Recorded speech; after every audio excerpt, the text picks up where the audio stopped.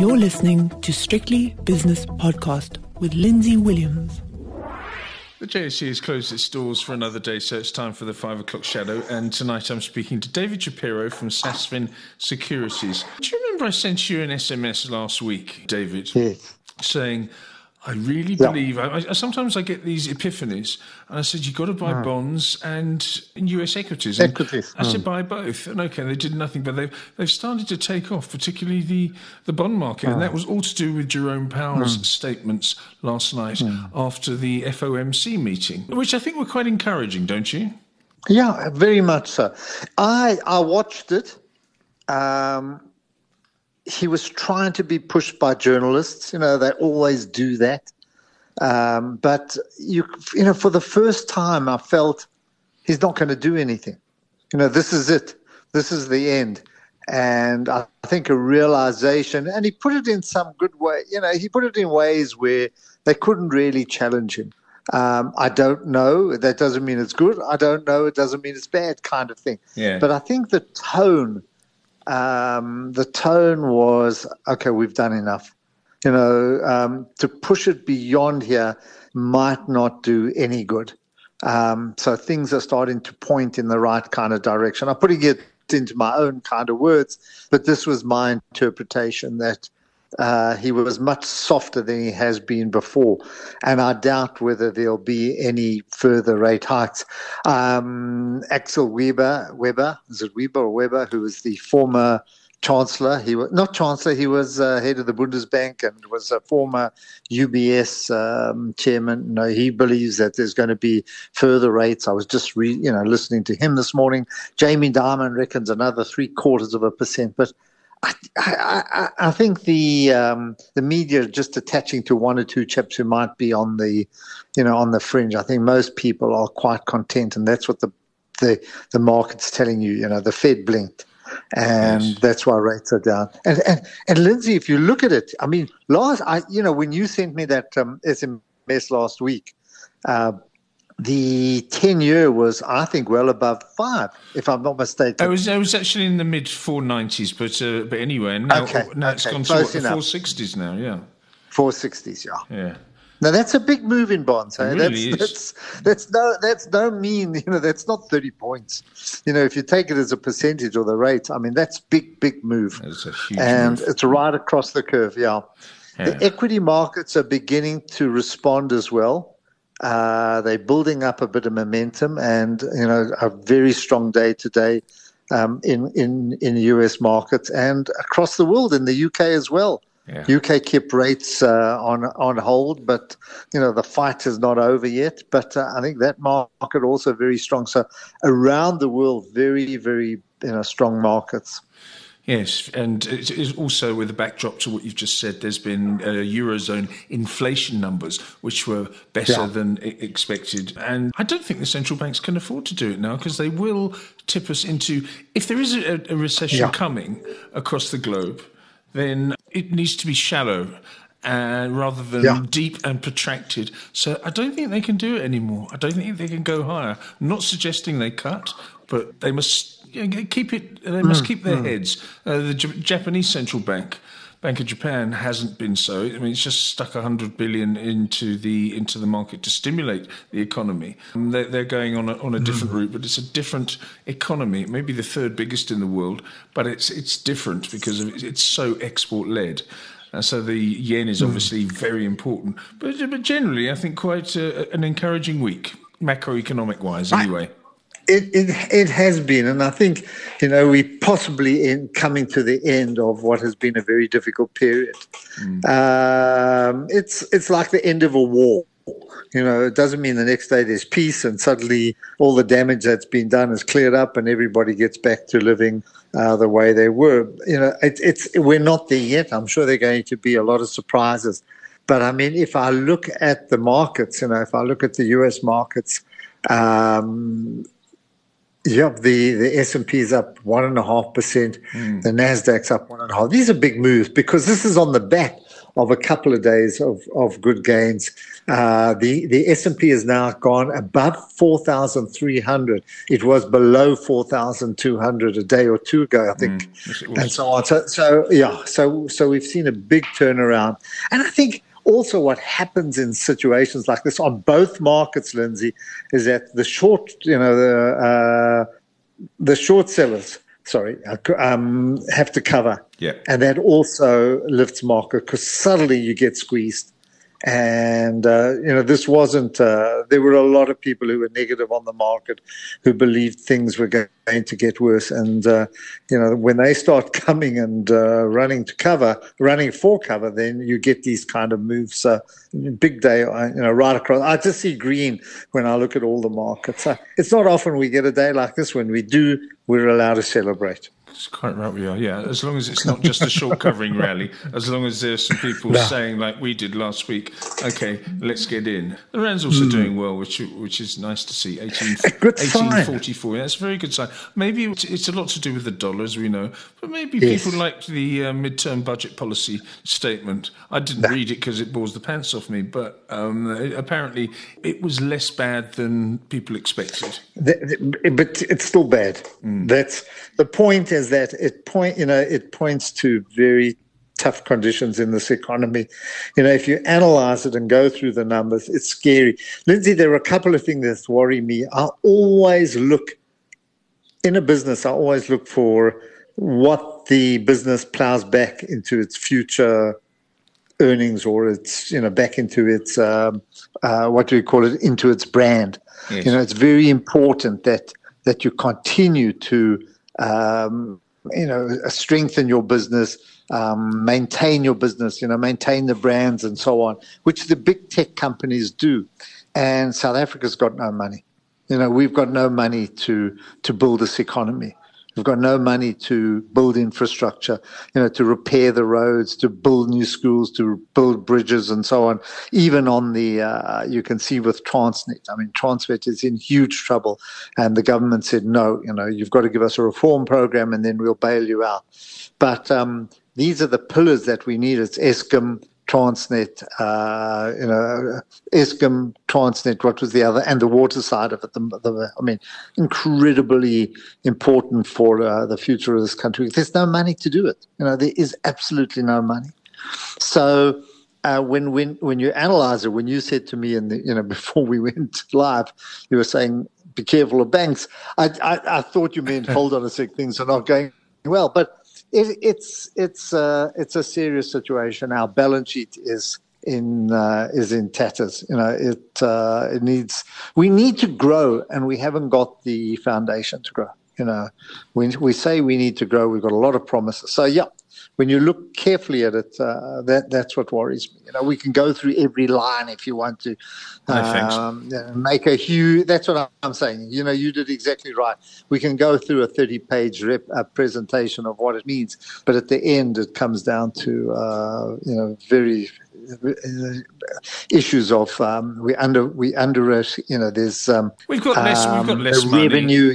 We haven't got enough money to pay for the responsibilities that we have. And there was something I think I saw from Magnus Haystack via Twitter that says an enormous amount of people in the public sector earning more than $1 million a year. It was some vast number. And I just, again, I get a little bit depressed when I see things like that. They have to cut radically the people that are just shuffling papers from their inbox to their outbox and back again. And I'm not being nasty. I'm sure these people are fine people. And if you've got a family, you've got to take this job because it's easy. But they're not productive, David. Public sector employees are not productive. No. In fact, the Minister of Finance in his introduction actually made reference to it. Okay. He said that he actually said that the government borrowing has grown enormously over the last 15 years, from like 700 billion to almost 2 trillion. That's what government debt has grown. But he also said, with all this money that they have borrowed and all this money that has been spent, there's been very little impact on growth. So you've spent all this money, you've borrowed money, you spend it, but there's no impact on growth. So it's all been going all being wasted, and a lot of it is the inefficiencies of the delivery. I think the other thing that's scary is that of every R5 that they collect, R1 is paid in interest. So, your interest bill is bigger than the education, social protection, health.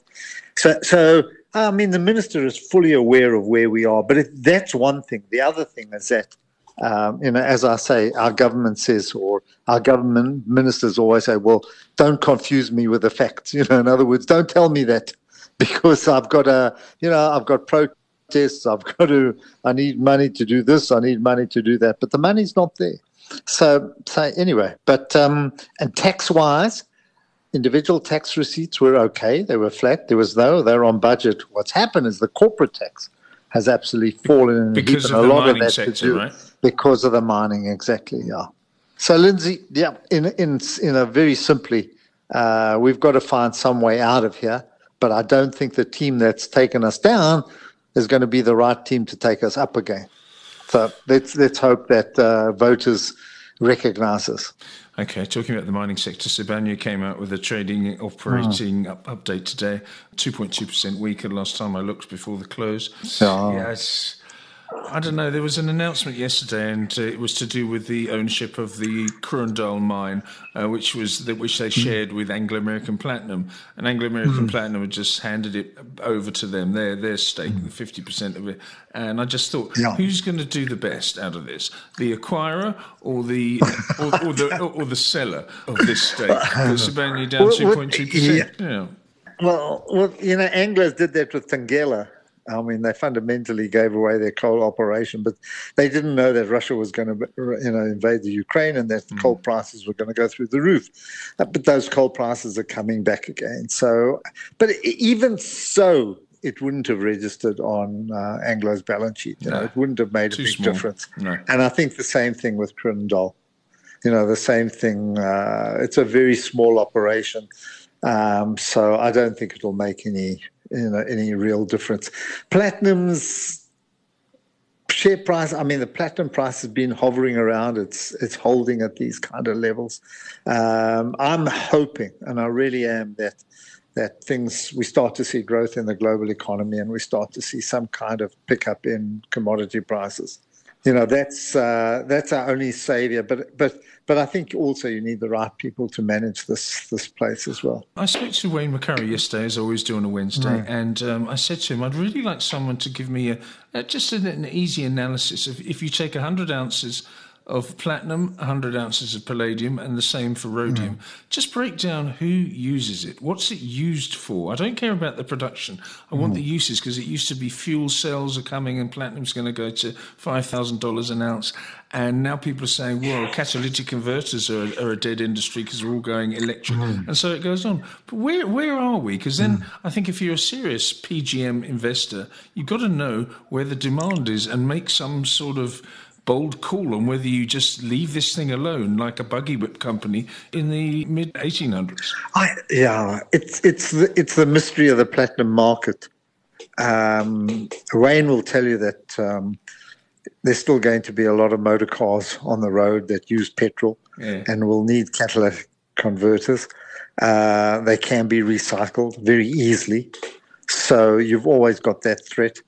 And so we don't know. We don't really have a good grip on the market. I think the prices are far lower than we thought they would be, but the platinum miners say that this is going to continue. So, one's got to give them the respect and say, okay, they know those markets better than we do.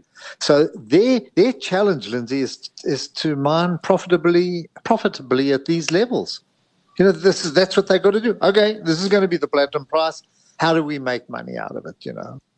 Increase production, become a lot more efficient, keep costs under control. And I always refer, whenever I have this conversation, I refer to when I first joined the market in the 70s. That's how we approached the gold market, because there was a set price for gold. There wasn't a wide range. It was a set price of the gold mines had to mine within their capabilities.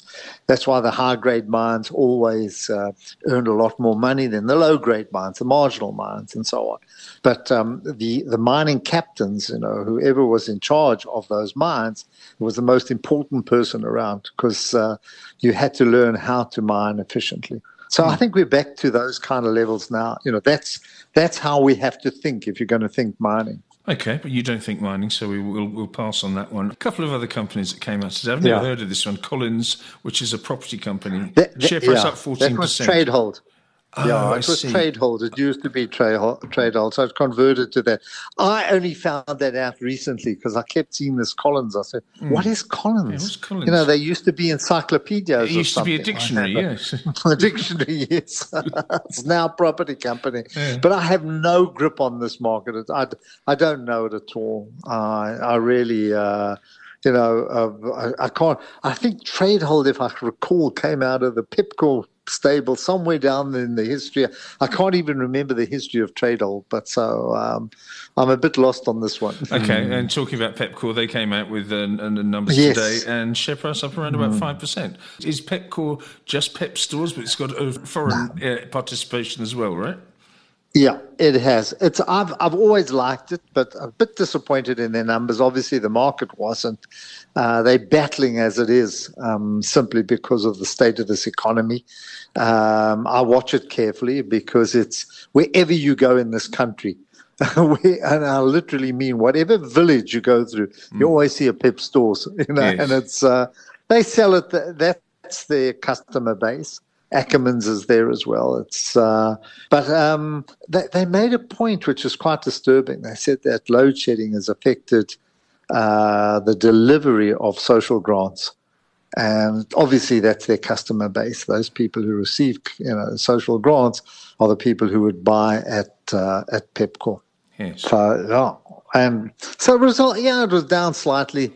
They have made this Brazilian acquisition, which is starting to contribute in a small way, but it's a pretty decent company, just taken down by conditions here. Okay, let's have a look at the markets now, David. Speaking of markets, starting with the currencies, the dollar rand is 18.46, British pound against the rand 22.48, and the euro rand is 19.63, with the euro dollar 106.30, and that's a 0.3% gain for the euro. Onto commodities, gold price 1983, which is up $4.50 or so.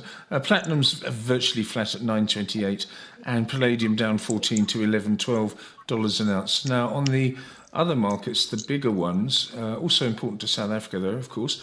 Oil price up 1% to $85, actually 0.7% up now, 85.23, and West Texas crude $81.26, which is up 1%. Gas prices down 1.25%. What else is going on here? Steel prices up 1.5%. You were talking about coal, nothing happening there. There's your commodities. Now, the all-important bond markets, the US 10-year that we spoke about right at the beginning, 4.66% now, which is a 13 basis point fall from yesterday, and that's 2.8%, and that's big. That's big, yeah. It is a big move. The South African 10-year, even better. It's down nearly 20 basis points to 10.37%. Wasn't that long ago it was above 11%, so that's good. I wanted to say on the bond market, I wonder if money is not flowing in here and responsible for that rand. Together with that, I don't know whether it's associated with the midterm budget, but rather just generally with a view that things are stabilizing, globally, and there might be a shift into the bond market. I don't know the numbers, and I don't know how fast it takes to get hold of those numbers, but a move like that is quite significant. Sorry to interrupt you, but I think that's... If you have a look at the inflation numbers in South Africa, and you have a look at the bond yield, and then you compare that to so-called developed world markets, I mean, it's not free money. There's no such thing, because you've got a currency risk as well. But it's certainly for domestic investors, I think it's a good bet. I don't know if you want a safe component to your portfolio, then it sounds good. S&P 500 futures, David, are 1.5% up nearly, 43.19, 4,319, as you quite rightly pointed out earlier. At one stage in the last trading week or so, those futures were down below 4,200, so a very smart comeback which I'm pleased about. What else have we got here? Bitcoin. The big gains there. They're big. I'm looking at some of the prices in the US. Roku is up 29%. I don't know if you know what Roku is. I have it here. Now, Roku is like a platform. So I have a Roku number, which allows me to go on to Netflix. I can go on to Apple TV. I can go on to Prime TV. There are 100 different channels that I can go on to, as well as the Roku. Not much, a couple of dollars, I think. So it's not a huge amount that you pay for it. So for them to go up 30%, I haven't looked at the results, but there must be something else. But Shopify as well, which is Amazon Light, the Canadian company, up 21%. So these are big moves. So is this back to Roku? Yeah. Back to Roku. Is it like a VPN, a virtual private network? Yes. Is that what it is? Yes, well done. Okay, that's what it is. Okay, that's a nice way of describing it. Yeah. It's exactly like that. All right. So you don't get the subscription to Netflix, but you're allowed to get into Netflix, and that's it. Okay. Yeah, right. That's exactly right. Yeah. So it's well described as a VPN. Yeah. So it kind of brings it. I'm trying to think. Roku engages in the provision of streaming platform for television. It operates through the platform and devices segments. And so that goes. It's exactly what you said. Yeah. Okay, good. No, I understand. I was giving you the final price, and that was Bitcoin, 34,700, up 1.4% or something. Now, on the movers on the JSE today, David, what has caught your scrupulous eye? Across the board. Just let me point out one thing as well. Volumes, despite the fact that we closed up 2.4%, which is a huge move on a day-to-day basis, with the financial and banks up 4.5%. Big moves. Yeah. Value traded was still below 20 billion. Just came in at about 16, 17 billion. So market's still incredibly low turnover here. Hammerson, British property company, up 7%. Capitec comes out 5.8%. Telcom, it's been in the Telcom's bouncing off a very low level, 7%. Sanlam, 5.6%. So you can see ShopRite, 5.4%. Mr. Price, 4.7%. So a lot of retailers amongst those were the biggest gainers that I've picked up. Unfortunately, it's because of gold shares were down. Durban, Goldfields, Sibanye down as well. Harmony, Tangela, mainly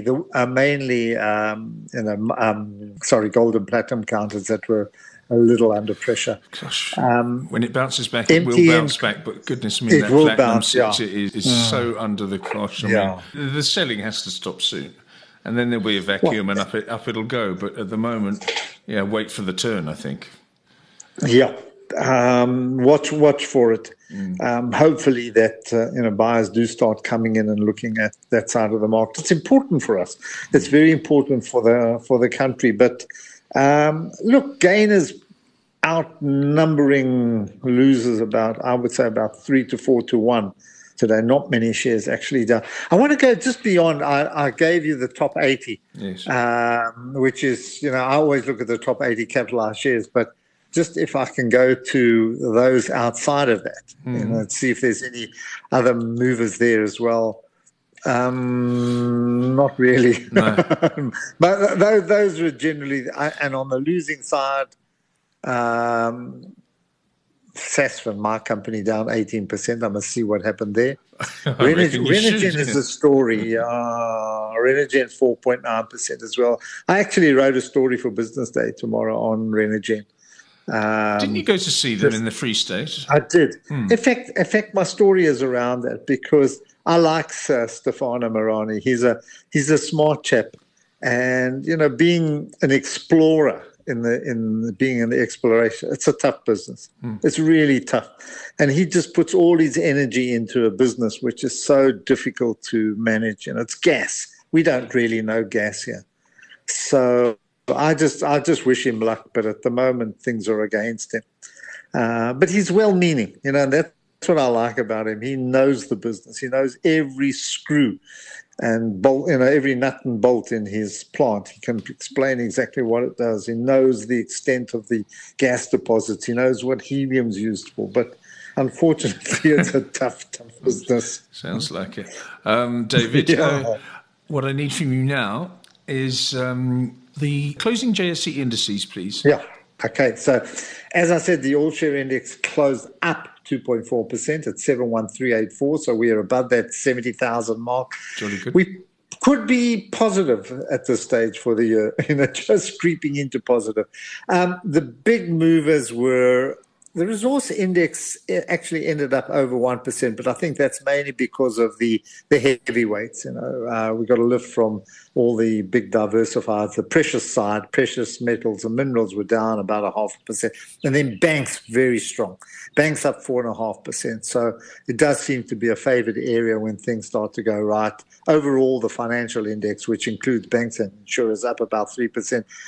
And then consumers up strong. That's the up 3.6%. So the overall industrial index up 2.2%, but driven by, some of the consumers. I mean, they right across the board, they were up. I'm just trying to see Richmond, Richmond up 3.2%, another big contributor, but a very, very strong day, not supported by volume, so. All right. David, we've got one more thing to mention as Viv's not here because he's not a football fan, so we can go, as they say in America, hog wild. Both our teams lost 3-1 last night in the League Cup. Yeah. I didn't even know we were playing. I didn't know Arsenal were playing. I only picked it up this morning. And they played badly, obviously. They booed Declan Rice. A section of the West Ham fans were very, how can I put it nicely, miffed at the fact that he'd gone to Arsenal. So, yeah, he didn't have a very nice game. So it's the same. They put out an unrecognisable team and they lost 3-1 to Premiership Fulham, which is no disgrace. But anyway, we're both out of that little cup. The other one that was really bad was Man United 0, Newcastle 3. I saw that. And they put out a strong team as well, Man United. So I wrote a letter to the Guardian today, and I don't know if it's going to get published, but I'll read it to you anyway. It says here, the well-worn saying, insanity is doing the same thing over and over again, and expecting different results, was not coined by Einstein, apparently, I say. As society is so rightly aware of mental health issues, whoever did pen it would be proud to see it displayed at every Old Trafford turnstile. I'm sure they'll publish that. I'm not sure they will, because they don't like people taking digs at specific teams. They like general topics. But anyway, I've sent it and we'll see what happens. Look, Man United is a huge club. I mean, it's probably still the biggest British club. It is, definitely. And, I'm talking in terms of fans, around the world. Everybody is still a Man United. Most people are still Man United. They still remember it from the days of the Busby Babes. It's an incredible following. And to see it now, to see the style of football that they're playing at the moment, it hurts everyone, Yes. And I watch them, I just shake my head. I can't believe this is Man United and the club is in this kind of state. Football needs Man United. British football needs a good, strong Man United team. I really believe that. It's like I remember somebody saying, the cricket world needs a good West Indies team with fast bowlers, because it's exciting to have a team doing well in whatever field they're in. But Man United are desperately poor. We need Man United, we need Everton, we need Liverpool, we need an Arsenal, a Spurs, whatever it is. You need Chelsea, you need those. Clubs, yes. You need because they top and they've got the international following. Every now and again Brighton come up, but that they're not going to last, as we saw with Leicester, which was really tragedy. But we saw Blackburn at one stage win the Premiership as well. But you need those clubs because they're the ones who attract the fans and attract the money. They make British football. So it's sad to see what's happened. It certainly is. David, thank you very much for your wit and insight, as always. David Shapiro is from Sasfin Securities, and that was the 5 o'clock shadow. The views and opinions expressed in these podcasts are those of Lindsay Williams and various contributors and do not reflect the policy, position or opinion of any other agency, organisation, employer or company associated with strictlybusinesspodcast.com. Assumptions made on the analyses are not reflective of the position of any other entity other than the speaker or the author. And since we are critically thinking human beings, these views are always subject to change, revision and rethinking at any time. Please do not hold us to them in perpetuity.